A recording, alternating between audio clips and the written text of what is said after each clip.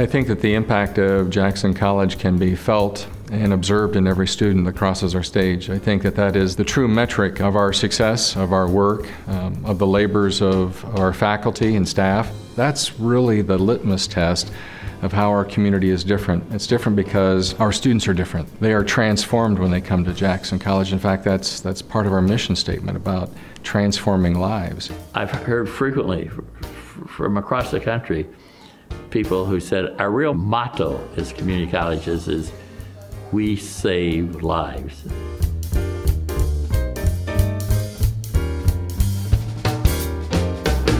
The idea for a 13th and 14th year of high school as the equivalent of the first 2 years of college came from a man named William Rainey Harper, who was president at the turn of the last century of the University of Chicago. The first community or junior college in Michigan was established by the Grand Rapids Public School Board in 1914.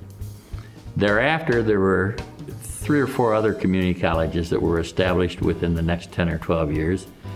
And in 1928, E.O. Marsh, who was the superintendent of schools of the Jackson Public Schools at that time, urged the Jackson Public School Board to establish a junior college, becoming, I believe, the 6th junior college in Michigan. The initial classes were held in Jackson High School. In the early 30s, the school board bought a large home that was located at the western end of Jackson High School, right where the Jackson High School parking lot is now located. Turned it into a classroom building and named it Marsh Hall in honor of Mr. Marsh for his leadership in establishing the college. Well, my grandfather, Frank Dove, he was offered this job, or he heard about this new college, Jackson Junior College, that was coming to be. And so they moved to Jackson, and he started his career as a teacher at Jackson Junior College in the fall of 1929. If he could teach anybody anything about how the world worked, whether it was the stars or the physical world on the earth, that was his passion. He was just passionate about it. He eventually was appointed Dean of Men, and he held that position in the administration for a long time. I know from what I've read about him that he was passionate about teaching, and he loved his students. He didn't let his students get away with much. He wanted them to learn. And so I hear stories that students have written about him at how, he kept after them to learn and to do their work and to be good students. And if they were even thinking about dropping out of college, he did everything he could to talk them out of it. My grandfather, Frank Dove, helped to start a program called the Civilian Pilots Training Program. They did train pilots, and a lot of the young men that they trained went to war and served in the war as pilots. Many of them didn't return. There were some students that he knew personally that did not return from the war. There was one of the students that he was even asked to speak at their funeral. He loved his students. They loved him. My grandfather taught James McDivitt, so they had an ongoing relationship his whole life. He was very proud of that, and he was very proud that even though he had gone on to become an astronaut and to be quite famous, he would still write to my grandfather and remember my grandfather. Going to where he worked, which was at the John George Hall, that was part of the college at that time. I remember going to the John George Hall, and the reason I remember it because it was particularly fancy. There were fountains, there was actually sculpture coming out of the walls and fountains with water. I was actually very impressed at that point. It was like, oh, my grandfather probably must be somebody. Even though that at that time he was what they called the Dean of Men, even though there was all that involved, he always, I think, first liked the teaching part. He used to talk about missing the classes or missing the classrooms or not being able to teach as much as he wanted to. If you went out for a walk, you'd be learning about what the little plant was that was growing down there, or you'd be watching for a rattlesnake, and he'd have his stick and he'd say, here's what we're going to do if we see a rattlesnake, and just teaching, always teaching. So it gave me a little glimpse on what it must have been like to have him as a teacher at Jackson Junior College. When I started out at Jackson Junior College, we basically had 4 facilities. One was March Hall. The second was a limited number of classrooms in Jackson High. John George Hall, of course, which was the administrative headquarters of the college, and did have some classrooms there. In the east wing of West Intermediate, where the science classrooms are located. In the spring of 1956, during spring vacation, Marsh Hall caught fire and was destroyed. The school district now was in a dilemma because they had to replace the classrooms that were in that building somewhere else. Couldn't in Jackson High, it was full. Couldn't in John George Hall, because it was full. And so what they did is they reopened a shuttered school building located at the northeast corner of West Washington and South Jackson Street. Sometime around 1960, the new Hunt Junior High School was opened. West Intermediate students were then moved out to Hunt Junior High School, to a new building. The college took over the entire West Intermediate. And so from basically 1960 until 1968, when the new campus opened, the major college facility was the old West Intermediate. I really enjoyed my experience at Jackson Junior College. It was one of the best experiences of my life. Number one, classes were small. Number two, you got to know your instructors. There was not an instructor that I didn't know and know extremely well. I also had friends here, and I knew that it had a good reputation. I did a little checking and found that it was considered one of the best junior colleges in the state academically. A combination of all that led to my decision to come in here, and I never regretted it.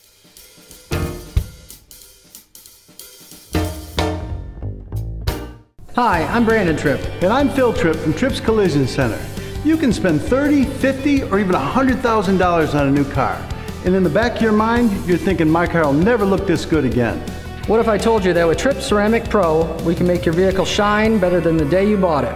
Tripp ceramic coating will protect your finish 2 to 3 times better than the factory finish, and the shine will last for years.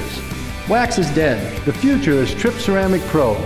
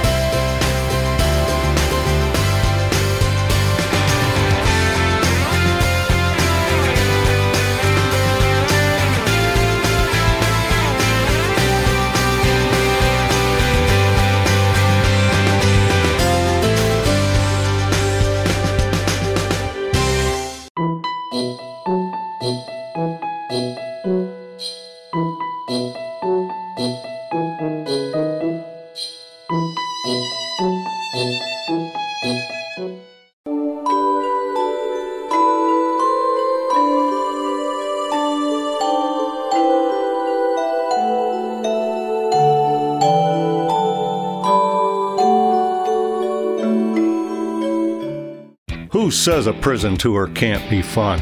With Historic Prison Tours, you can explore the 2 largest walled prisons in North America in one exciting excursion. Our charismatic tour guides will regale you with stories of the criminals, corruption, escapes, and escapades that made these prisons a central part of Michigan history. 2 huge prisons, 1 great tour. Don't miss it. Reserve your spot on a Historic Prison Tour today. Lammers has installed and serviced residential furnaces and ACs since 1965. But did you know that Lammers installs and services many types of commercial heating and cooling equipment? From small rooftop units to large makeup air systems, Lammers gets the job done right. Lammers can also tailor a preventative maintenance program to your company's needs to keep your systems working at peak efficiency. Call Lammers to set up a free analysis of your business heating and cooling units today. Jackson District Library has been serving the community for over 150 years. Check out books, magazines, movies, and more at our 13 locations in Jackson County. Visit our virtual branch to download and stream ebooks, audiobooks, comic books, music, magazines, and movies. Get online help with genealogy, homework, career practice tests, and more. Inspiring our community to discover, learn, and succeed at Jackson District Library. Hi, I'm Barb Tripp. And I'm Phil Tripp from Tripp's Collision Center and Tripp Ceramic Pro. From all of our family to yours, have a Merry Christmas and a Happy New Year's. And remember, Jesus is the reason for the season.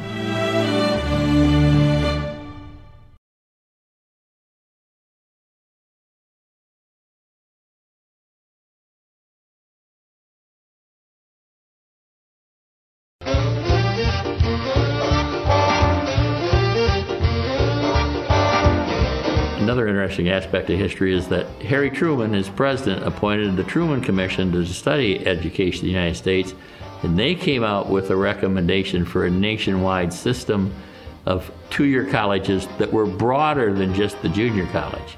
They would offer two-year programs like nursing and auto mechanics and other programs like that that weren't designed to transfer but were designed to lead to jobs. Most areas did not have school districts large enough to operate a junior college. So state after state created legislation for the establishment of community college districts, which would be larger than a single school district, would have their own board of trustees, and have their own taxing base.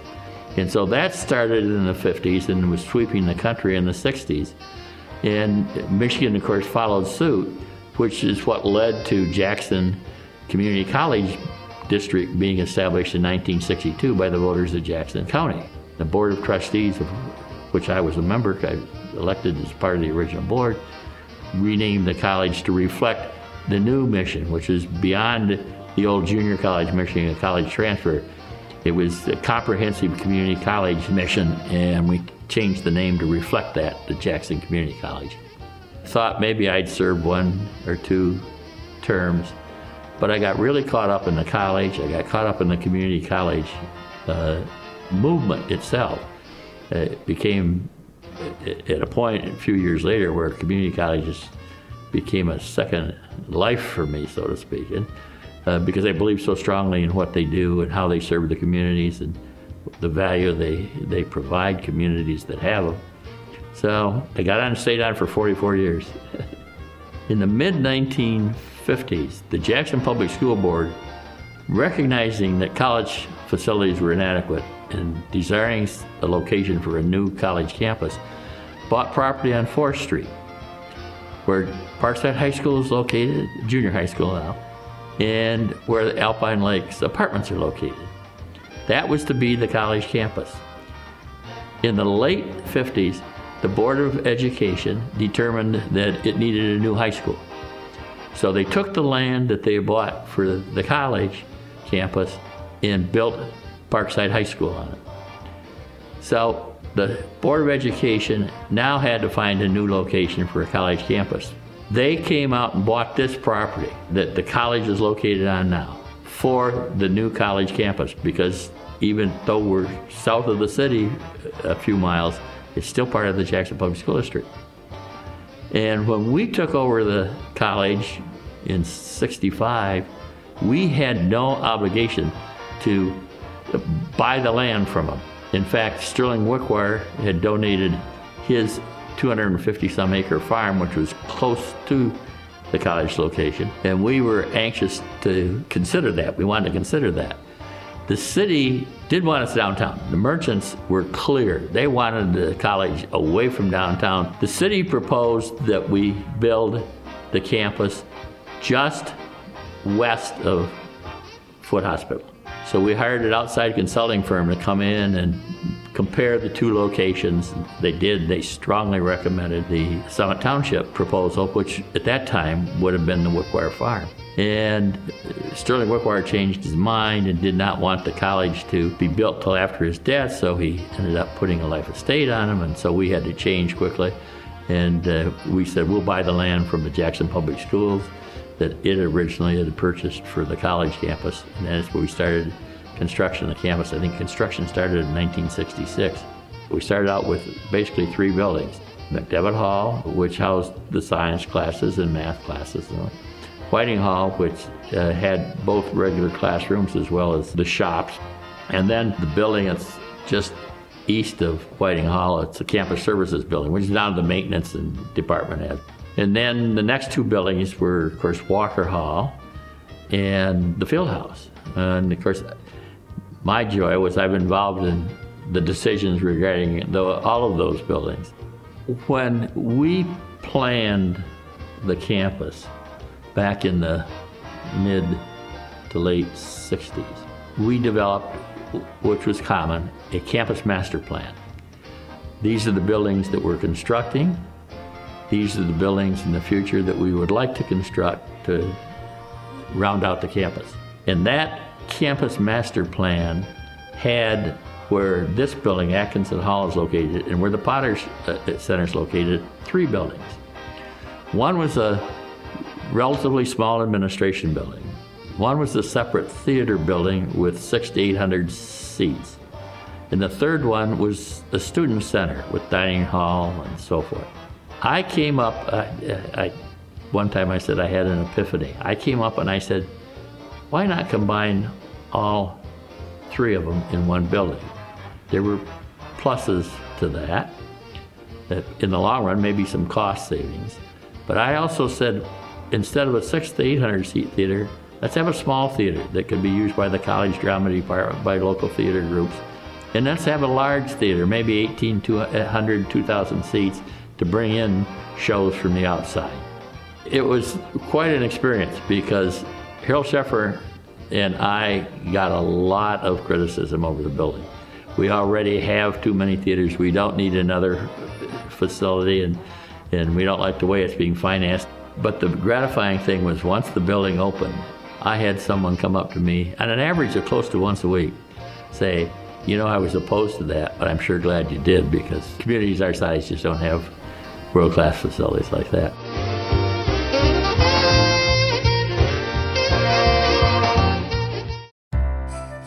Holiday House Tours, Tuesday through Saturday, 11 a.m. through 2 p.m., Sundays, 2 p.m.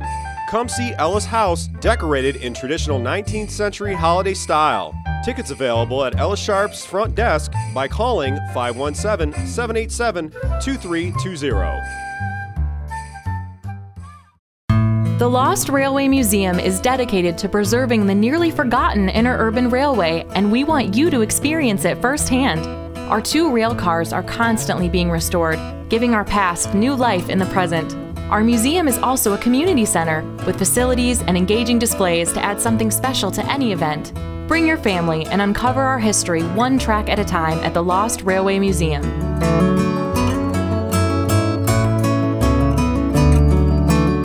Hi, I'm Philip Tripp from Tripp's Collision Center. And I'm Brandon Tripp from Tripp Ceramic Pro. And I'm Josh Tripp. Join us for Jackson's Eve on the Ave. It will be a night full of music, food, and giveaways. At midnight, there will be a New York-style ball drop and a festive fireworks show. Help us bring in the new year at Jackson's Eve on the Ave, a free event December 31st from 10 p.m. to 12:30 a.m. in front of City Hall. From our family to yours, have a Merry Christmas and a Happy New Year.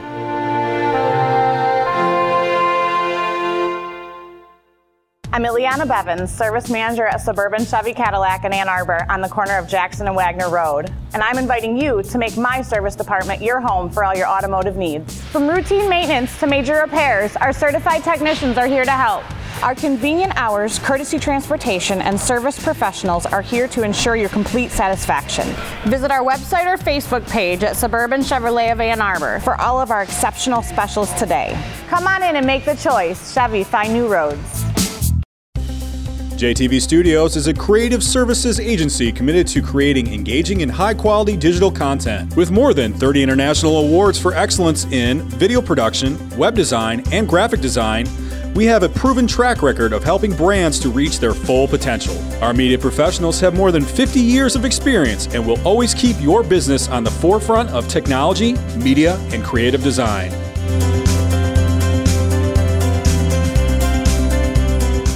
The Potter Center at Jackson College welcomes Grammy Award-winning gospel singer CeCe Winans on Saturday, January 26th. Gospel music's best-selling and most awarded female artist of all time, CeCe Winans brings pure heart and inspiration to everything she sings. Join us for an evening of gospel celebration, Saturday, January 26th. Tickets are on sale now at the Potter Center box office or online at jccmi.edu/Potter Center. Tripp's Collision Center. If we can fix it in 30 minutes or less, it's free. The Jackson YMCA invites you to stop in January for a new year, a new you. Beginning in January, all join fees will be $0. Visit our website at jacksonymca.org for details.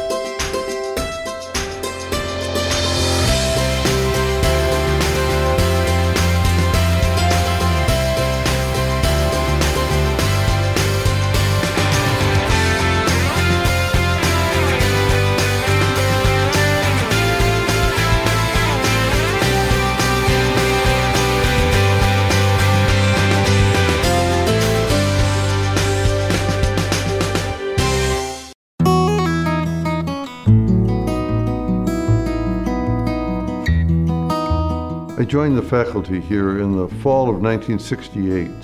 Justin Whiting Hall was occupied in the fall of '68, but we occupied McDivitt Hall in the winter of '69, January of '69, and I had the first selection of offices in that building, so I got to pick my location, which was very cool. The atmosphere of the college, the climate of the college, and even the culture of the college have evolved as a result of shifts in leadership style, shifts in direction. We're not the same college we were 20 years ago, much less 60 years ago or 90 years ago. In '68, we were just beginning to develop occupational programs, and we were developing them very rapidly. And as the soldiers returned from Vietnam, the college grew dramatically. It was not uncommon to double the size of the student body every 3 years. And that continued for quite a while. But as programs proliferated at a fairly rapid pace, often 2 or 3 new programs a year in the early days, the diversity of the student body increased and the goals of students varied dramatically, a situation we still have today. We still have a fairly significant number who are transfer-oriented, but remember, that's where the college started. In 1928, we were a junior subsidiary of the University of Michigan. We even used their catalog. But as we have evolved, the culture has also evolved. We're much broader and more tolerant and more diverse culture than we used to be. All of that's good, by the way. Over my years here, my teaching assignments have changed in a couple of different ways, and my teaching strategies have changed in even more significant ways. In the fall of 1968, I had a night class in developmental psychology. I was 24 years old. I was the youngest person in the classroom. That rarely happens anymore. What has changed in the last 20 years has been fairly dramatic, as we've included more high school students under the state dual enrollment law, which is a tremendous boon for these students, but it's also a great boon for the college. The heterogeneity, not only in age, but in cognitive levels of development, has really grown the opportunities that students of all ages have to learn in our classrooms. And this is a real benefit for everybody. Teaching has evolved as the science of learning has evolved. And because psychology is essentially the science of learning or the science of behavior, we use techniques today that we didn't have scientific validity for 40 or 50 years ago. So we understand much more about how students learn. We can guide them better in how to develop study practices that result better in long-term learning. So we now understand why cramming doesn't work, why you want to take periods of breaks for long-term potentiation and memory consolidation to develop. We understand more the role of sleep in consolidation as well. So I always tell my students, study psychology the very last thing before you go to sleep, because the biochemistry of consolidation will facilitate better memories. During the 70s and up to the mid-80s, we had a very large student population inside the walls at the State Prison of Southern Michigan. At one point, they accounted for 20 to 25% of our credit hour generation. Then we had 12 full-time faculty members stationed out there. We also ran a night owl program, classes from 11 p.m. to 6 a.m. here on campus for prisoners who were bussed out to use the technology laboratories. That all went away as federal and state funding dried up.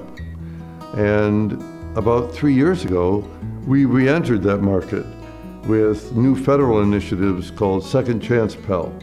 And it is a rapidly growing area.